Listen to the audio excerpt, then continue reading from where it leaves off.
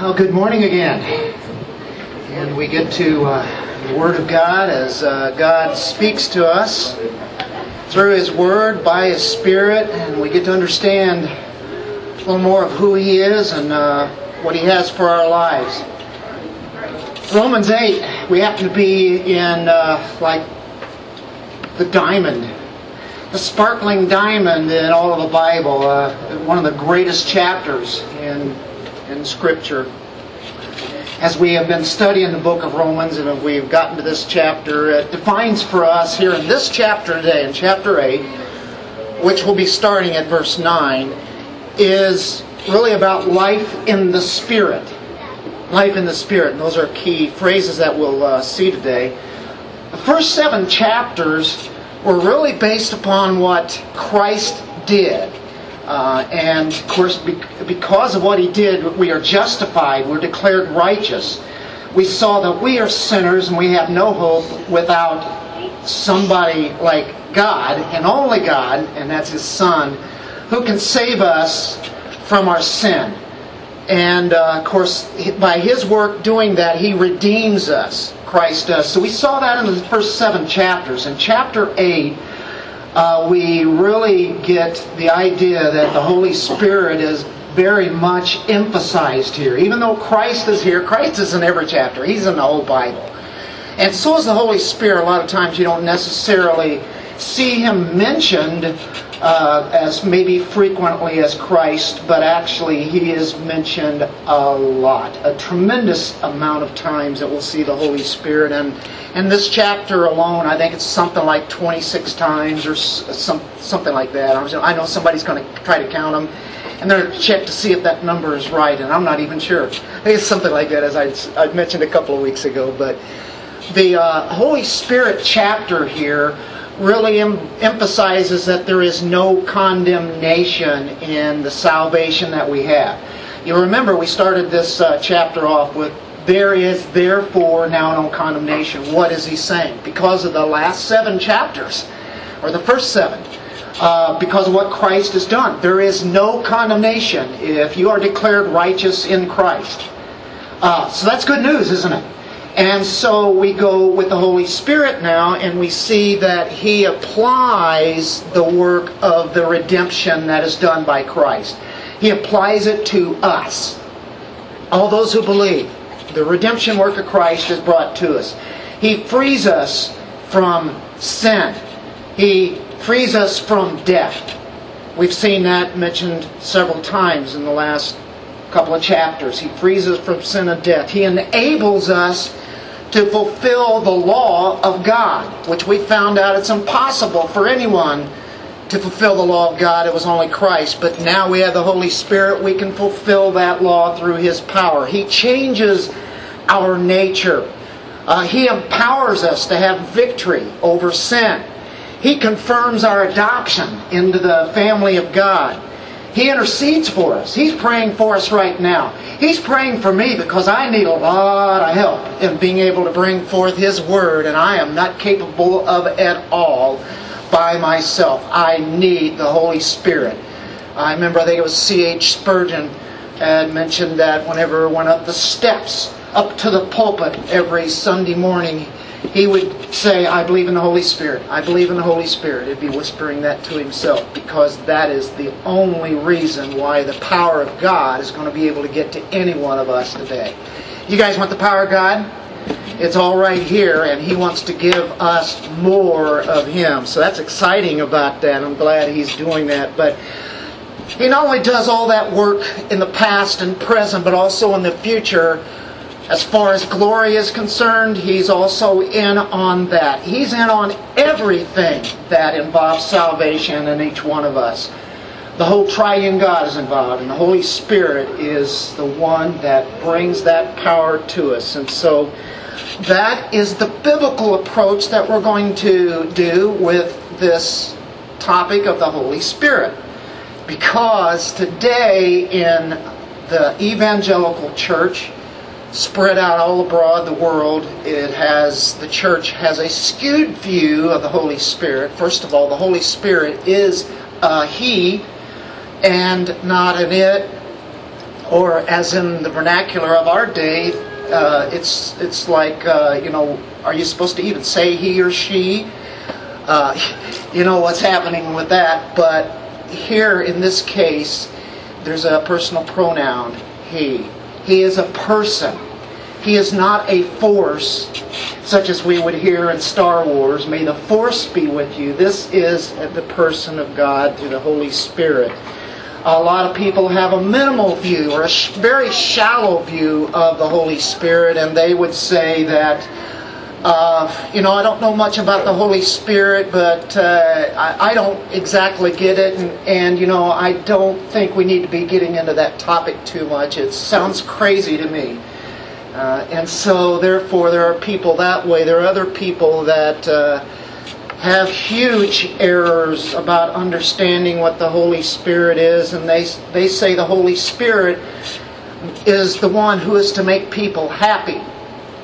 And you say, well, that sounds pretty good. Well, He can make us very joyful. And yes, there is something to that, but that's what people think. That's what His ministry is. He is to make people giddy. Matter of fact, to even lie on the floor laughing. And we've heard of some of the laughing ministries that there have been around years ago, where people would actually stick to the floor and they couldn't get back up because the Holy Spirit held them down and they were stuck like glue.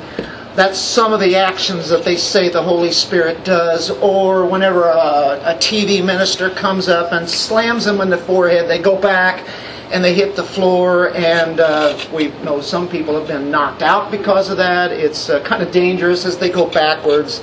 I know they're supposed to have somebody to catch them. Some of you have heard of these kind of ministries of the Holy Spirit.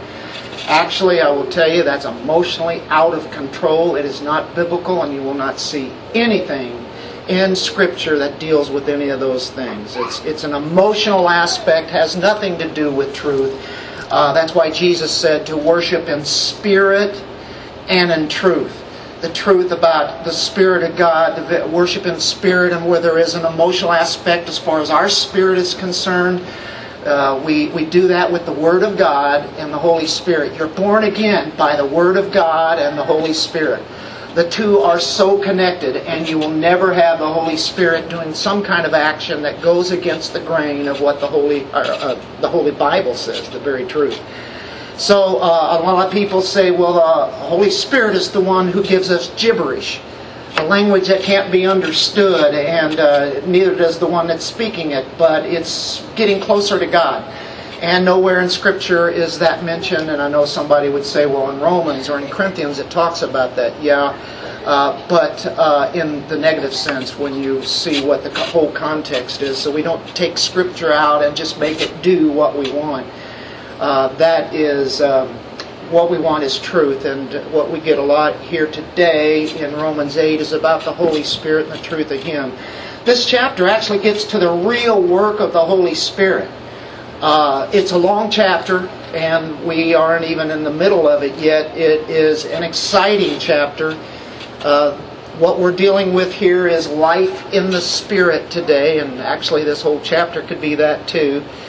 But what is the Holy Spirit really doing besides all that nonsense that we just talked about? What does He really do? Well, what is life in the Spirit? Well, here it is in chapter 8, 9 through 11. This is life in the Spirit as we will look at it. Here's what a Christian looks like as we see this, as the Spirit works in them. Let's grab that precious Word of God, whatever format you have, let's stand. Let's honor God's Word by reading it and see what He has to say. That would be good for all of us. Verse 9. However, you are not in the flesh, but in the Spirit. If indeed the Spirit of God dwells in you. But if anyone does not have the Spirit of Christ, he does not belong to Him. If Christ is in you, though the body is dead because of sin, yet the Spirit is alive because of righteousness. But if the Spirit of Him who raised Jesus from the dead dwells in you, He who raised Christ Jesus from the dead will also give life to your mortal bodies through His Spirit who dwells in you. Let's pray. Father, great God, You are holy. Every person in the triune God is holy. Here we have the Spirit who is holy. And Lord, help us to have the ears to hear, the mind to pay attention to Your Word here of all that the Holy Spirit has done, is doing, and will do. It is immense, and there's no way that we can understand all the truths of this Holy Spirit. We need to know Him better. What a role that He plays in our lives every constant moment. We know He inspired this Scripture, and we know that He teaches this Scripture to us. And that He ultimately is the teacher. So as we go into it, Lord, help us to bring this forth to an understanding. In Jesus' name, amen.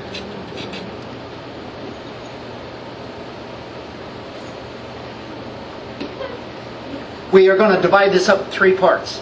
Really simple. You will have this outline in your head in the space of 5 seconds. You ready? Past, present, future. That's how we broke it up today. The Holy Spirit has done something in the past. The Holy Spirit is doing something right now in our lives as we live today and on through until Christ comes back, and then the Holy Spirit will still be working in us. And I want to tell you, it's an exciting thing. What does the Holy Spirit do at the moment of salvation when one comes to Christ? Well, we're going to review a few scriptures here, and I want to tell you there are many, many more, and we could go all day, and all day, and all day, and then all night about the ministries of the Holy Spirit. So therefore, I just took a select few. Not that some are better than others, but for lack of time, that's what we're going to do here to start off our point 1 in the past, and we'll do each one of those on each point. This is in the past tense for the Christian. This is what happened as we were given new life by the Spirit. And by the way, this is to all Christians. If you're a Christian, you have the Holy Spirit. And of course in this verse, that's the idea that he says, you're not in the flesh, but in the Spirit, if indeed the Spirit of God dwells in you. But if anyone does not have the Spirit of Christ, he does not belong to Him. So, do you see the contrast? It's really simple to understand. If you have the Holy Spirit, you are a Christian. If you don't have the Holy Spirit, you are not a Christian. Simple as that. Put black and white here by Apostle Paul, Holy Spirit inspired. What does the Holy Spirit do to us when we have been brought to Christ? We're drawn to Christ because of the power of God. You know what the Holy Spirit does? He convicts us of our sin. In John 16, verse 8, you have Jesus speaking here. By the way, in John 14, 15, 16, 17, or 16, he speaks of the Holy Spirit quite frequently. He's saying, I have to leave, but I'm going to give you the Comforter, the Holy Spirit, who will then reside in you. And He will then teach you and lead you and guide you. Even when Jesus is gone, the Holy Spirit was going to be there. So in John 16:8, Jesus speaking says, and when He comes, that's the Helper, the Comforter, the Holy Spirit, He will convict the world concerning sin and righteousness and judgment. Thank the Lord for the Holy Spirit whenever He showed me my sin, because without me knowing that I'm really a terrible, awful, wicked sinner, and I come so short of God's glory, and the Holy Spirit comes in there and He starts showing what a sinner I am. And so He convicts me of my sin, and He also is convicting that there is righteousness. And the righteousness of God, compared to my sin, knocks me dead. I am dead because of that. I cannot meet the righteous demands of God. God is righteous, right? So He convicts me of my sin, and I see His holiness, His righteousness. I don't have a chance. And so therefore I cry out to the Lord, oh, I need your righteousness, for without it, I cannot go to heaven. I cannot be with you. I will be going to hell. That in a sense is what it is. And then you see that He convicts the world of not only sin, but the righteousness of God, and then judgment. Because there is judgment coming, and if we are left in our sin and we have no hope, then there will be judgment. The judgment of the flames of the eternal fire. Forever it is. And in verse 9 he says, concerning sin, because they do not believe in me. That is what it is about. People without Christ do not like God. They hate God. They don't like His ways. They can say they believe in Jesus all they want, but if they do not love God because of the Holy Spirit in them and really desire to do His ways in His power, to follow Christ in what He has stated in here, then they're lost, and they see God's righteousness, and then there is judgment to come. And so that's what the Holy Spirit does to unbelievers as He converts them into believers. He has to first show you your sin. And the more that you grow in Christ, the more sinfulness that you see in the world, and also even in ourselves as we battle it daily. And we hate it, don't we? All Christians hate sin. If there's certain sins that they really like, then you'd have to question, are they really belonging to Christ? We hate sin. The Holy Spirit will convict us of it constantly, all through our lives. But what we're starting here is on the past. That's what He did to you. You may not remember exactly how that happened, but you were convicted. Another one that I like so well is found in Titus chapter 3, verse 5 and 6, and it's talking about regeneration. Titus 3, verse 5, it says, He saved us, that's God, Christ, not on the basis of deeds which we have done in righteousness. There are righteous works, not in that, but according to His mercy. That means we are in a terrible position, and we're calling out to God when we recognize our sin for His mercy. That means don't give us what we deserve. That is mercy. He doesn't give you what you deserve. What do you deserve? We don't deserve heaven. We don't deserve Christ. And He does this by the washing of regeneration and renewing by the Holy Spirit. That means there's a divine cleansing that comes from God. It's divine cleansing of sin. Jesus paid it all, right? Washed in the blood of the Lamb. That's where He paid it, and because of that we are generated. We are given life. Whereas we were dead in our trespasses and sins, as it says in Ephesians 2:1. We were formerly that way. We were people that were depraved without God. So that is another one. In John 3, we have Nicodemus, we have Jesus. This is a new birth. We are convicted at salvation of sin. We are regenerated. We are born again. And that's what Nicodemus asked Jesus. How can I, teacher, all these signs that you're doing, it's got to be just God alone can do this. Jesus took the opportunity and said in verse 3, said to him, Truly, truly, I say to you, unless one is born again, he cannot see the kingdom of God. You cannot choose to be born physically. You cannot choose to be born spiritually.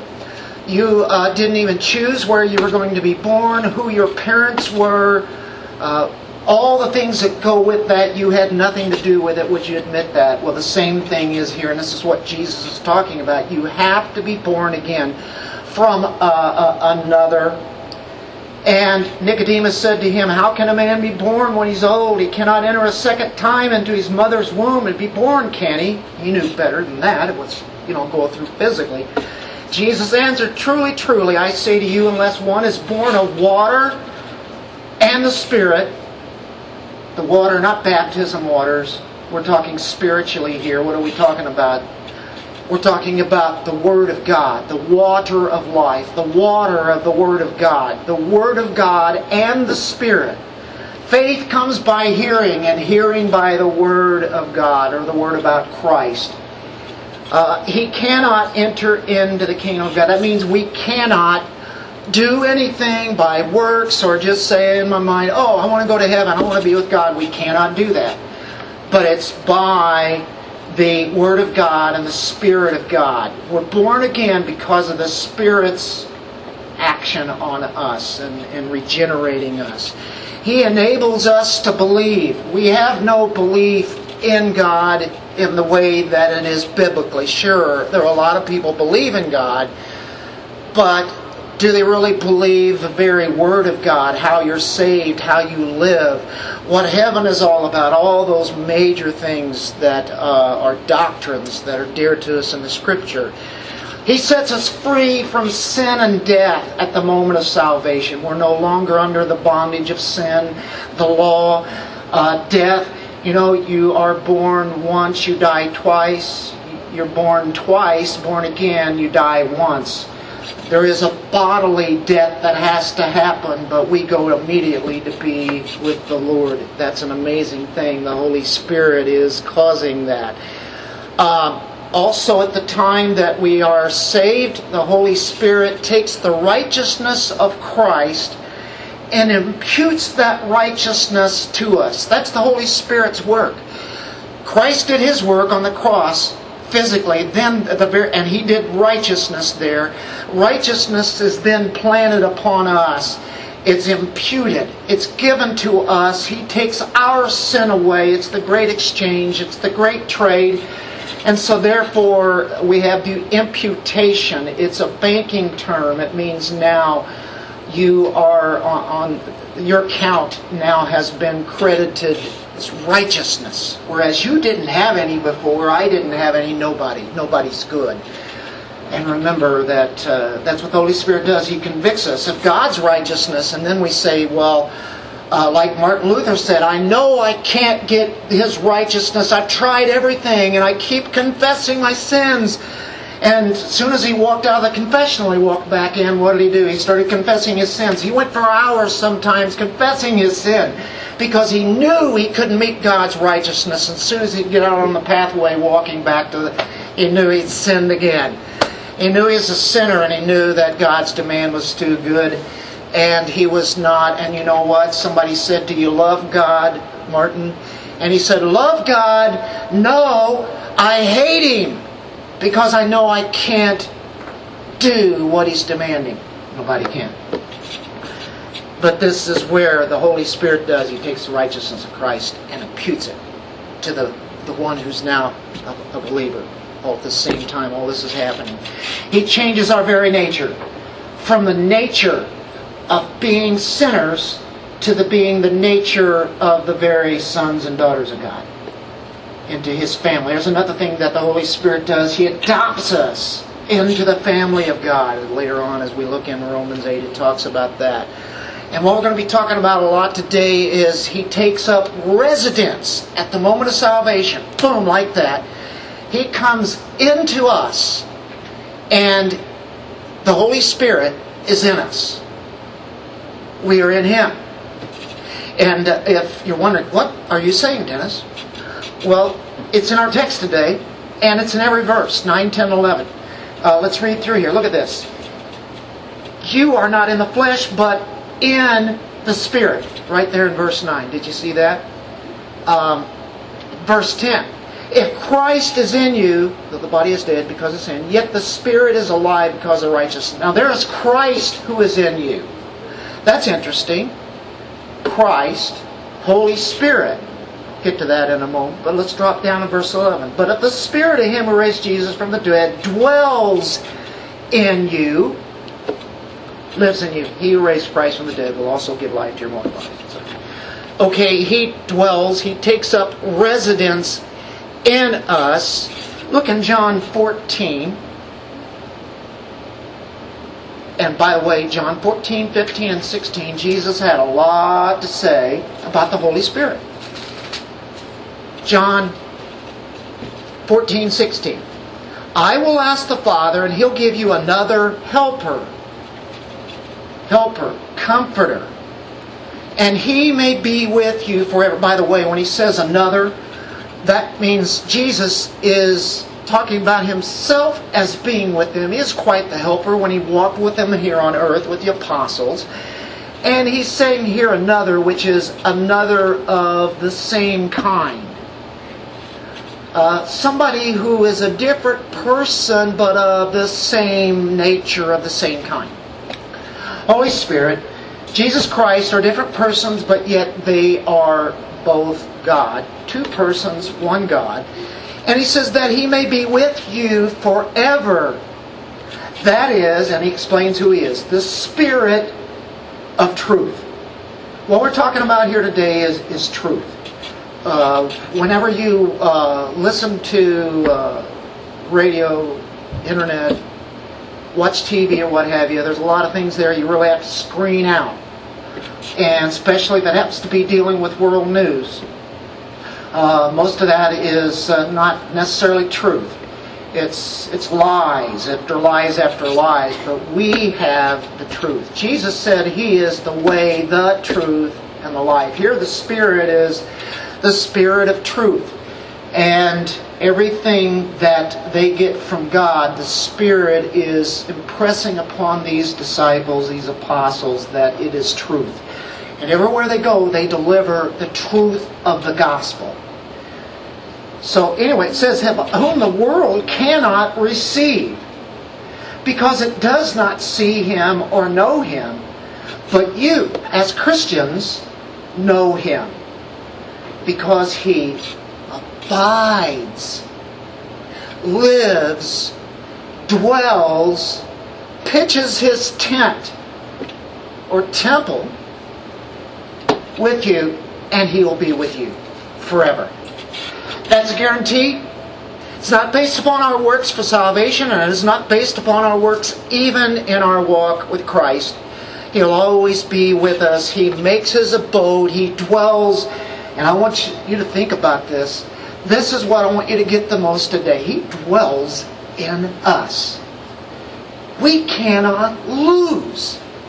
When we realize, no matter how you're being pounded by the devil and the world and your flesh, that if you would just remember who you are and who lives in you. That's amazing, isn't it? That is very encouraging. Well, anyway, that's a few of the things that the Holy Spirit did in the past at our salvation. It's all just in one moment. I can't even describe how all of this happens, which is first, and such. But definitely starting with the conviction of sin and regeneration, and then He grants us faith, and He grants us repentance, and all of this goes. And we see that there is a change of state in us. Our state changes. We are now in the Spirit. It says in Romans 8 here, however, you are not in the flesh. And he could have said any longer. But in the Spirit. Then he qualifies that. If indeed the Spirit of God dwells in you, if you're really a Christian, then He's there. He's dwelling in you. You have a change of state. Martin Lloyd-Jones says it is not that a man just changes his beliefs and no more. Our beliefs do change. But he says, Jones says, no, he was in the realm of the flesh. He was in that. And he is now in the realm of the Spirit. Did you see the contrast? Spirit, flesh, right? And So, unbeliever, believer, once we were dominated by the flesh. Would you all agree? The flesh just did whatever it wanted to do. We didn't have the Holy Spirit living in us, so what restraints did we have? Well, there were certain things. We used our mind and just didn't sin to the very hilt. But the thing is, you go into the heart and you start seeing what really is there, and it's very convicting. I will say that we were dominated by the flesh. What are we now as our state has changed? We are dominated by the Spirit of God. And that is why you will have, whenever there's a conviction of sin, you will feel the guilt. You'll know it's wrong. You might go against it and disobey, but I will tell you, God works in you, and He'll work on you through the Spirit, and little by little. It's a long process. It's our whole lives in this earth as we know it.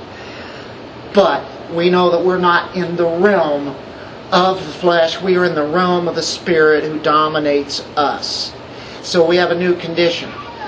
We are no longer governed by the flesh. Our nature has changed. Our longings, our desires are different. We don't want to do those things that we once did. Almost sounds like Romans 7 here, and here comes the battle, right? But do all Christians hate sin? Yes. Yes, they do. Because the Spirit so dwells in you that He makes you want to do His will. Now, not all the time are we doing His will, but that's what it's about. We're in war. We're in our battles, and we discussed that in Romans chapter 7. Dealing with sanctification, and of course in Galatians 5, the flesh sets its desire against the Spirit, and the Spirit against the flesh. But these are in opposition to one another, so that you may not do the things that you please. The things that you please are the things of God. And so therefore the war is on, and we lose some battles, we hate it. But isn't that familiar? You see, what it is our desires are not like what they used to be. And if we continue to do those desires, we just show that we were never were converted anyway. Anybody can confess, I'm a Christian. There's a lot of those people floating around, aren't there? The fact of the matter is, are their lives changing? If it is, it's not because of us individually. It's because now we are working with the Holy Spirit. He works in us and we work it out, right? There's a thing called monergism, and that's what salvation is. It's monergistic, which mono means one. It was God and God alone that saves you. You do not save yourself. You have nothing to do with saving yourself. God does. But there is synergism as being a Christian, and that's in our daily walks. Synergistic is a combined. It's components. They are together. Synergistic, we work with the Holy Spirit. He works with us. He's in us. He's directing and guiding us. And I'm glad that He's doing it, because if I was doing it on my own, I would never be able to follow the things of Christ. What a contrast. We are now new. We are in an intense battle, but we are alive to God. Alive to God. We have the very life of God in the form of the Holy Spirit living in us. I want to impress that on our hearts. Can you imagine God Himself living in us? Through the Spirit. Spirit of God dwells in you, Romans 8 says. If the Spirit of God dwells in you, makes His home there, it's to live there, to make up a residence there. That's the idea. A dramatic change. By the way, we are called the temple of the Holy Spirit. That's interesting. Go to 1 Corinthians. Very next book over from Romans. 1 Corinthians 6:19. I know we've heard this probably many times. Or do you not know that your body is a temple of the Holy Spirit, who is in you, whom you have from God, and that you are not your own?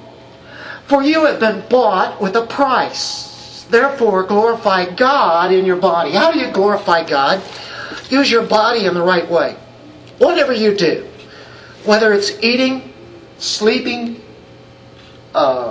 working around the house, working at your daily job, reading, coming to worship, driving your car, watching a ball game. He said, how can I give God the glory to that? Well, a lot of the Christian ball players, whenever they win a World Series, they give glory to God. They realize that they got the talent from Him.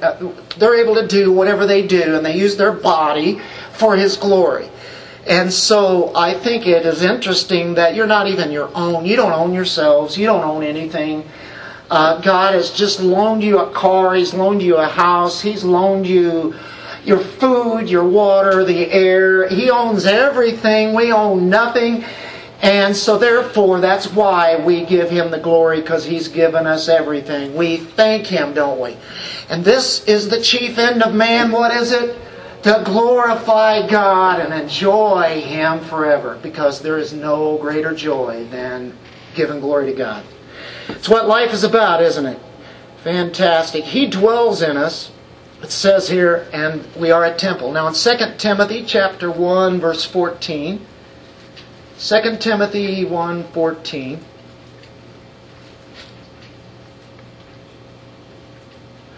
Guard through the Holy Spirit who dwells in us, lives in us, makes His residence in us, the treasure which has been entrusted to you. What's the treasure?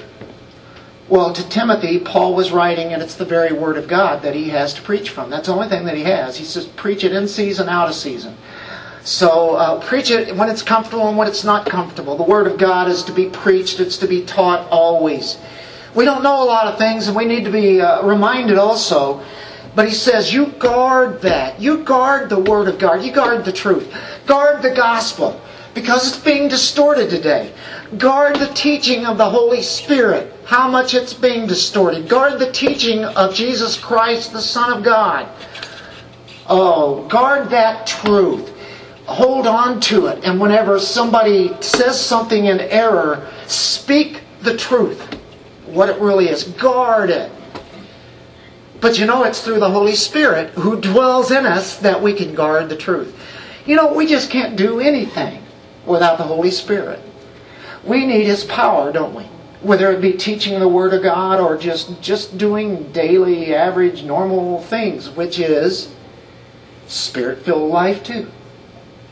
If we're doing it for His glory, and it's come from Him. So, a living Spirit in us. The Spirit is life because of righteousness, as he says here. I want to tell you something. What's the highest peak of the Christian doctrine of salvation? I think it's this right here. Turn to Ephesians 3, 16 and 17. What's the highest peak? What's the highest that we can go here? This is incredible. Blows my mind. It's a prayer that He would grant you, gift you, according to the riches of His glory, to be strengthened with might in His Spirit in the inner man. Why? That Christ may dwell in your hearts by faith. Why is it that he's praying this way? Well, that God would grant the riches. And we're not talking about that God would grant like 10% of His possessions, His riches. And it's really His glory. No, it's talking about His very riches. Not the remnants, but the highest, the best, the riches of His glory. And that we be strengthened with might or power, and it's taking in the word dunamis there, which is dynamite. That kind of power. He wants us to get to that level even, because we have the opportunity. And you know what? the work, the very operation is happening in our inner man, and it's called the strengthening. And for what purpose? That Christ be in our hearts. And that's an ongoing thing, but see, Christ is always in our hearts. The Spirit is always in us. The Son of Christ and the Holy Spirit. Have you noticed we've been seeing that? It says in Romans 8, back to our verse 9, and verse 9, he says this, but this in the Spirit, and then you have the Spirit of God, and then you go down to the end of 9, it says the Spirit of Christ. What do you have there? The triune God in one verse. The Spirit of God, the Spirit of Christ, and the Holy Spirit. The triune, it's the Trinity, and all those terms are interchangeable. When you become a Christian, you have the Spirit of God. When you become a Christian, you have the Spirit of Christ. When you become a Christian, you have the Spirit of the Trinity. Wow. I mean, that you have all of God. We have a lot to learn, but we have God who's indwelling in us. That's why it's been said that the highest peak in the Christian doctrine of salvation, as Martin Lloyd-Jones speaks, is Christ in you. You dwelling in Him. You are one. You are united. You have a union. We have a wedding going on today. And the wedding, and then the marriage, an ongoing marriage, is a beautiful picture of the triune God. Because they become so united that they think like one in a lot of things. They learn, as it goes on. There's going to be a lot of disagreements, right? But at the same time, they're learning. They are representing, and they are the very picture of the Trinity. I dare say that. When you have a family, you have a picture of the Trinity as they are working together. And they're not trying to go against each other. They're trying to learn about each other. And as they become very close. They know how each one thinks. They know what the other one's going to say. And there's such a union there that it's so tight, it's so beautiful. And it represents the Trinity. High thinking there. They become one, as it says in Genesis, whenever a couple gets united. That's why it's so precious to have marriages today. And we know that is going by the wayside. It seems like homosexuals are marrying more than ones who are not homosexuals. They just live together and they never ever get married. And that is a changing of the tide. I think that's the way of the world. It didn't used to be accepted, and now it's just accepted real easy. And that's why the uniting and marriage is so good. It's so holy, and people love to witness that. And so that's a beautiful thing. It's a great thing. It's a time of rejoicing, isn't it? It's a time of joy. So we don't take it lightly. It's a serious thing. It's one of the most serious things in all of the world that we live in. And God has granted that. What a gift. What a gift it is. And so, anyway, what a peak it is. Without the Spirit of God, one is not a Christian at all. Conversely, if one is a Christian, he certainly has the Holy Spirit. The contrast there is flesh versus spirit, and the reason that this is emphasized here, the reason I emphasize it, there are people today, and many denominations, will say that you can become a Christian, but you don't have the Holy Spirit yet. One of these days you want to strive for that Holy Spirit, and when you do, you'll start speaking in tongues, and that will then tell you that you are now a Christian for sure. But you were a Christian before, but now it validifies, and now you've advanced to the second level. No such thing. We just read this here, and it's very, very clear. Don't let that kind of teaching that came in with it about 100 years ago and came into the church. There were a lot of liberal things that all came into the church all about that same time. And that's why the church is in such disarray, and it's because the Word of God has not been preached. And I say to anybody who thinks he's preaching, if you don't preach the Word, get out of the pulpit. You don't belong there. If you're teaching things that will make people feel good and you're not doing the Scripture, what else is there to talk about? It's not a church. It's simply not a church. And this is one of the doctrines that I hold to dearly. It's black and white. It's true right here.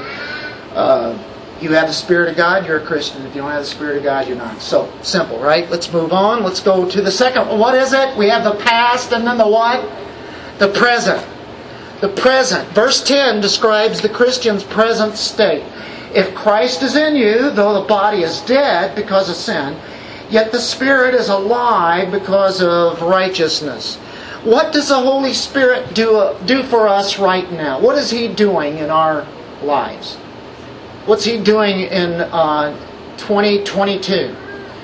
Well, in Ephesians 5:18, He says, "Be not drunk with wine, but be filled with the Holy Spirit.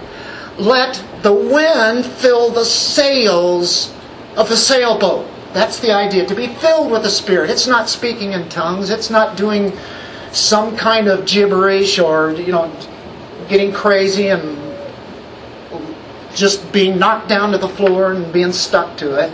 That's demonic. But being filled with the Spirit is the same thing as being filled with the Word of God. Let the Word of Christ richly dwell within you, as it says in Colossians and Ephesians 5. It says, be filled with the Spirit. Colossians goes along with the same thing. It says, be filled with the Spirit. Singing psalms, hymns, spiritual songs, psalms, or Colossians then will come along and say, be filled with the Word of Christ. Let it richly dwell within you. Same thing. The Word of God, the Holy Spirit. Spirit-filled life. The Word-filled life. Right? That's what it's about. He fills us. What else does He do? Well, in Galatians 5, I'm going through these pretty quickly. Usually I would just turn to the pages and go to that and read it. But Galatians 5, it talks about the fruit of the Spirit, which is love, joy, peace, patience, kindness, goodness, faithfulness, gentleness, self-control. That's what a Christian is. And that is who Christ is. Christ is all of those. The Holy Spirit gives us all of those. Every one of you has that fruit. The only thing is that fruit is so small we can't even see it. Sometimes it's like a little bud there. But you have that because the Holy Spirit lives in you. There are things that are blossoming and there are other things that are not so good. Self-control, oh yeah, right. Patience, oh well, you got me there, But you have that fruit. Holy Spirit's there, okay. So He fills us. He gives us the fruit that as outward. He's showing what He's doing inwardly. The fruit comes out, right? I am the vine, you are the branches. What comes out on the branches? It's fruit. If you're a Christian, you will have fruit, and it will show. All Christians have fruit. Show me a Christian who doesn't have fruit, and I'll show you somebody who's professing to be a Christian, right? What else does the Holy Spirit does? Well, He does seal us. In Ephesians 1:14, He speaks there about sealing us, and in the Roman times a seal would be put on it, and that's saying nobody can break that. This is official. It's an official document. It's been sealed. And so it is secure. In Ephesians 1, verse 14, who is given, he's talking about the Holy Spirit, a promise in 13, who is given as a pledge of our inheritance with a view to the redemption of God's own possession, to the praise of His glory. In 13, here we go right here, the message of truth, the gospel of your salvation, having also believed, you were sealed in Him with the Holy Spirit of promise. We have a promise. We have a guarantee of what's going to happen. And we have a guarantee of Him living in us now. I'll move on. Holy Spirit, we commune with, we fellowship with the Holy Spirit. The Holy Spirit, according to 1 John, says He teaches us. Because we have an anointing. He's christened the Holy Spirit. He's anointed us. He prays for us. He intercedes for us. Right now He's interceding. And as my word goes out, that might be things that could be, I don't get it. Maybe not quite as understandable. Holy Spirit can come in and teach you. This is the Word. And He can intercede even in whenever maybe we fail in getting the right kind of words to make it have more power. He speaks in that way, but He also takes my prayers, and my prayers are always going to fall short of God. He takes my prayers that are so weak and lame and takes them right to God the Father, and He's pleased with that intercessory prayer. He gives me the words to say and to pray, but yet He intercedes where there are things that I have failed to pray for. He still intercedes for me and makes my prayer perfect every time. My prayers are not perfect. My prayers are kind of slanted in the sense that sometimes it's not necessarily for God's will, it's what I want. Forbid that. The Holy Spirit says the right prayer. And that's found later on in Romans 8. We'll have a good time when we get to that passage. I love that section. And also, He comforts us. He is the comforter, isn't He? Jesus said, I'll send you a comforter. He exhorts us. He encourages us. He sanctifies us. He sets us apart. He empowers us for evangelizing the word of truth. So, again, in Romans 8, in our verse 10, if Christ is in you, there we have that again, right? And so we'll move on. We talked about that. If you're really a Christian, Christ is in you, the Holy Spirit's in you. Though the body is dead, you can say, my body hasn't died yet. And this is where I have the problem. Romans 6, 7 talked about we have a battle, we have a war. What's the problem? Well, it's the body. It's the members of the body. Right? That's our problem. We have a new man here. We have a new nature. That's not the problem. The problem is in our body because we still are residing in it. We are held hostage in this body. The problem, the eyes, right? The ears, the mouth, the hands, the feet. We mentioned all that, all the different parts there. So it's a mortal body. Our physical body have the seeds of death.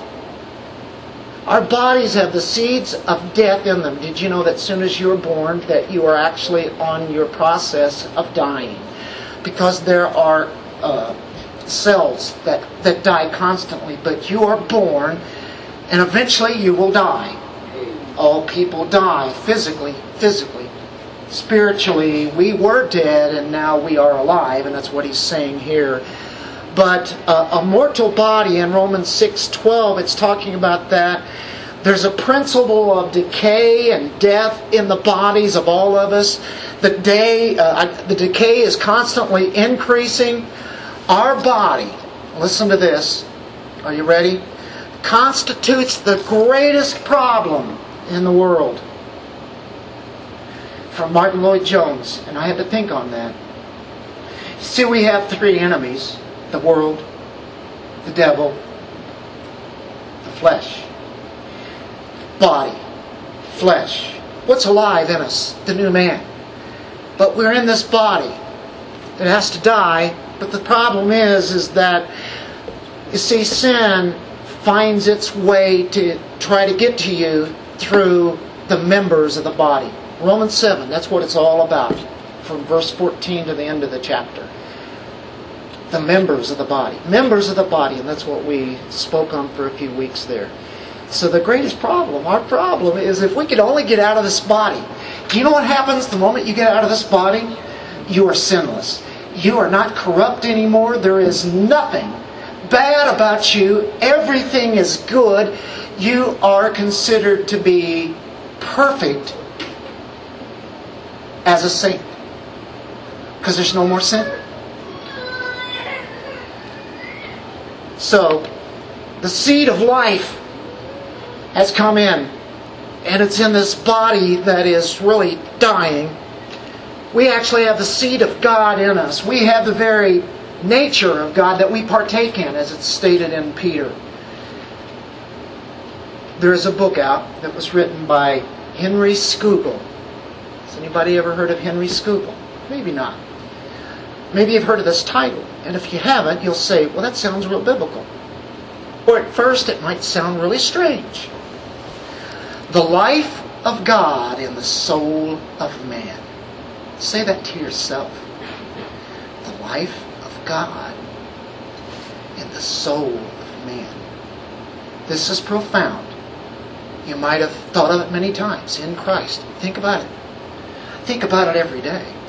The very life of God is in me. Is that incredible? Well, that sounds like heresy. It's all over Scripture. I can't deny it. The text that we're in today, just those 3 verses. We're in Christ. We're in the Spirit.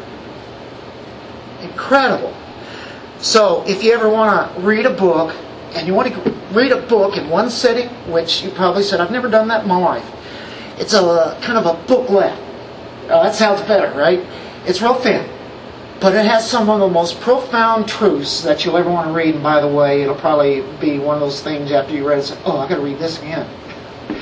The Life of God and the Soul of Man. You can get it in e-books. You can get it probably somewhere if you look out hard enough on the web. I also will tell you, if you want to, you can look on monergism.com, and they have all sorts of books on there that are all free. You can download it, or just look out on the internet and look up Life of God and the Soul of Man, or look up Henry Scougal or whatever. It'll come up. It'll be there, and you can read the whole thing. It'll download. It doesn't cost you a penny. One of your best readings you'll ever have in a short amount of time. Christianity is this. Life has been put into the spirit of man. Eternal life. Godly life. Eternal means quality. It actually means the God kind of life. Not bios. That's biology kind of life. We're talking about God's life is put in us. The Spirit has made us alive, and I want you to realize, I want you to understand, I want you to reckon on this, I want you to think on it. What is true about yourself, and what is it? God's residing in you. He dwells there. We have come alive to God. He's more real to us than life itself, folks. You can bank on it. It's true. Are you drawn to the Word of God? Well, that will certainly give you a good idea that you are His. We come alive to God by the Word. Did you know that we come alive to God and it's for our whole lives, our living. I'm thinking about with God's people and fellowshipping with each other. Are you drawn to other Christians? Have you ever met a Christian that somebody you didn't know, and it's like within 10 seconds, boom, this guy's real. He's not just a confessing Christian. This man is real. This woman is real. How many times does that happen? I've got a feeling a lot. What they do is they're sharing the very life of God that they have in them with the life of God you have. You know, you're related. You've just discovered somebody that you are related closely to. What do you have in common with them? Everything. Everything pertaining to life and godliness. It's an amazing thing, isn't it? If you're not drawn to other believers, if you're not drawn to go to church, or you like to miss a lot, then I wonder what is wrong. I know some people that never go to church, and they say, oh, I'm a Christian, they never go to church. Never go to church. Then you know what? Why in the world do they think they're a Christian? First of all, they're disobedient. But secondly, that's where your family is at. And how else can you learn who God is? How else can you go and do the things of God without being with God's people? That's what He's ordained. He designed that. And that is one of the households that everybody should have. Everybody should have a church as a church home. Everybody should have a family home. Everybody should have a heavenly home. There's 3 homes. 3 homes that we should have and live in. Well, though we're still in the body, we have life that's in that body because of righteousness of God. The Holy Spirit brought that there. We're closing on this last verse. Verse 11.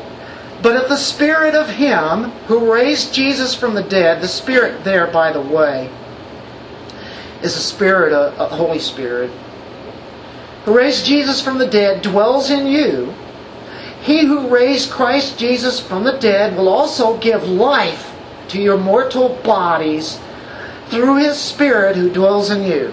And now you can have life in your mortal bodies. You can use those bodies as instruments of righteousness. They're no longer dead either. Wow, the Christian in the future is what we have here. The future resurrection.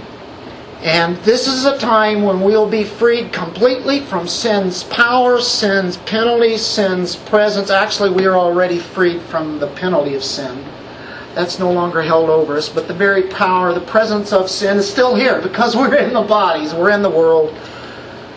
The devil is still doing his thing. What is it the Holy Spirit will do in the future? We've looked at all those other verses. Okay, here's what the Holy Spirit done in the past, what He's done right now, and here is, according to the future, very quickly. And we read Ephesians 1, 13 and 14. There's a guarantee, the Holy Spirit lives in us, and there's a guarantee that we will be raised and resurrected. Go to Philippians 1, 16. It says, for He who began a good work in you will be faithful to complete it. All the way on through this earthly life, right on into the life that we have in the eternal state. I read Romans 8:23 is another one, right? The chapter that we're dealing with. And not only this, but we also ourselves, having the first fruits of the Spirit, and being our guarantee, of course, even we ourselves, grown within ourselves, waiting eagerly for our adoption as sons. What's that? The redemption of our body. The redeeming of it. The glorified body that's perfect to live forever. Philippians 3:20. For our citizenship is in heaven, from which also we eagerly wait for a Savior, the Lord Jesus Christ, who will, look at this folks, transform. This is the ultimate transformer. The body of our humble state into conformity with the body of His glory by the exertion of the power that He has even to subject all things to Himself. That's the resurrection of the body, conforming it to the very glorious power of Jesus Christ when He was resurrected. Look in 1 John 3:2. We're right near the end here now too, even as we look in 1 John 3:2. What does it say here? This is great. Beloved, now, right at this moment, we're children of God, and it has not as appeared as yet what we will be. We know we're going to have a resurrection body, but we don't know exactly what that's going to look like. What? We know that when He appears, we will be like Him, because we will see Him just as He is. You know what that does to you? It gives you hope. And it purifies yourself right now as you think on such a glorious thought. What does the Holy Spirit do? Do you see those guarantees? He's an earnest. He's a pledge. He's a down payment for what will come later. Right now we have the Holy Spirit living in us, but this is not it, the complete show, folks. It's yet to come, which will last for eternity. That's beautiful. If we have the Spirit in us, it means that we have Christ in us. And we are in Christ, right?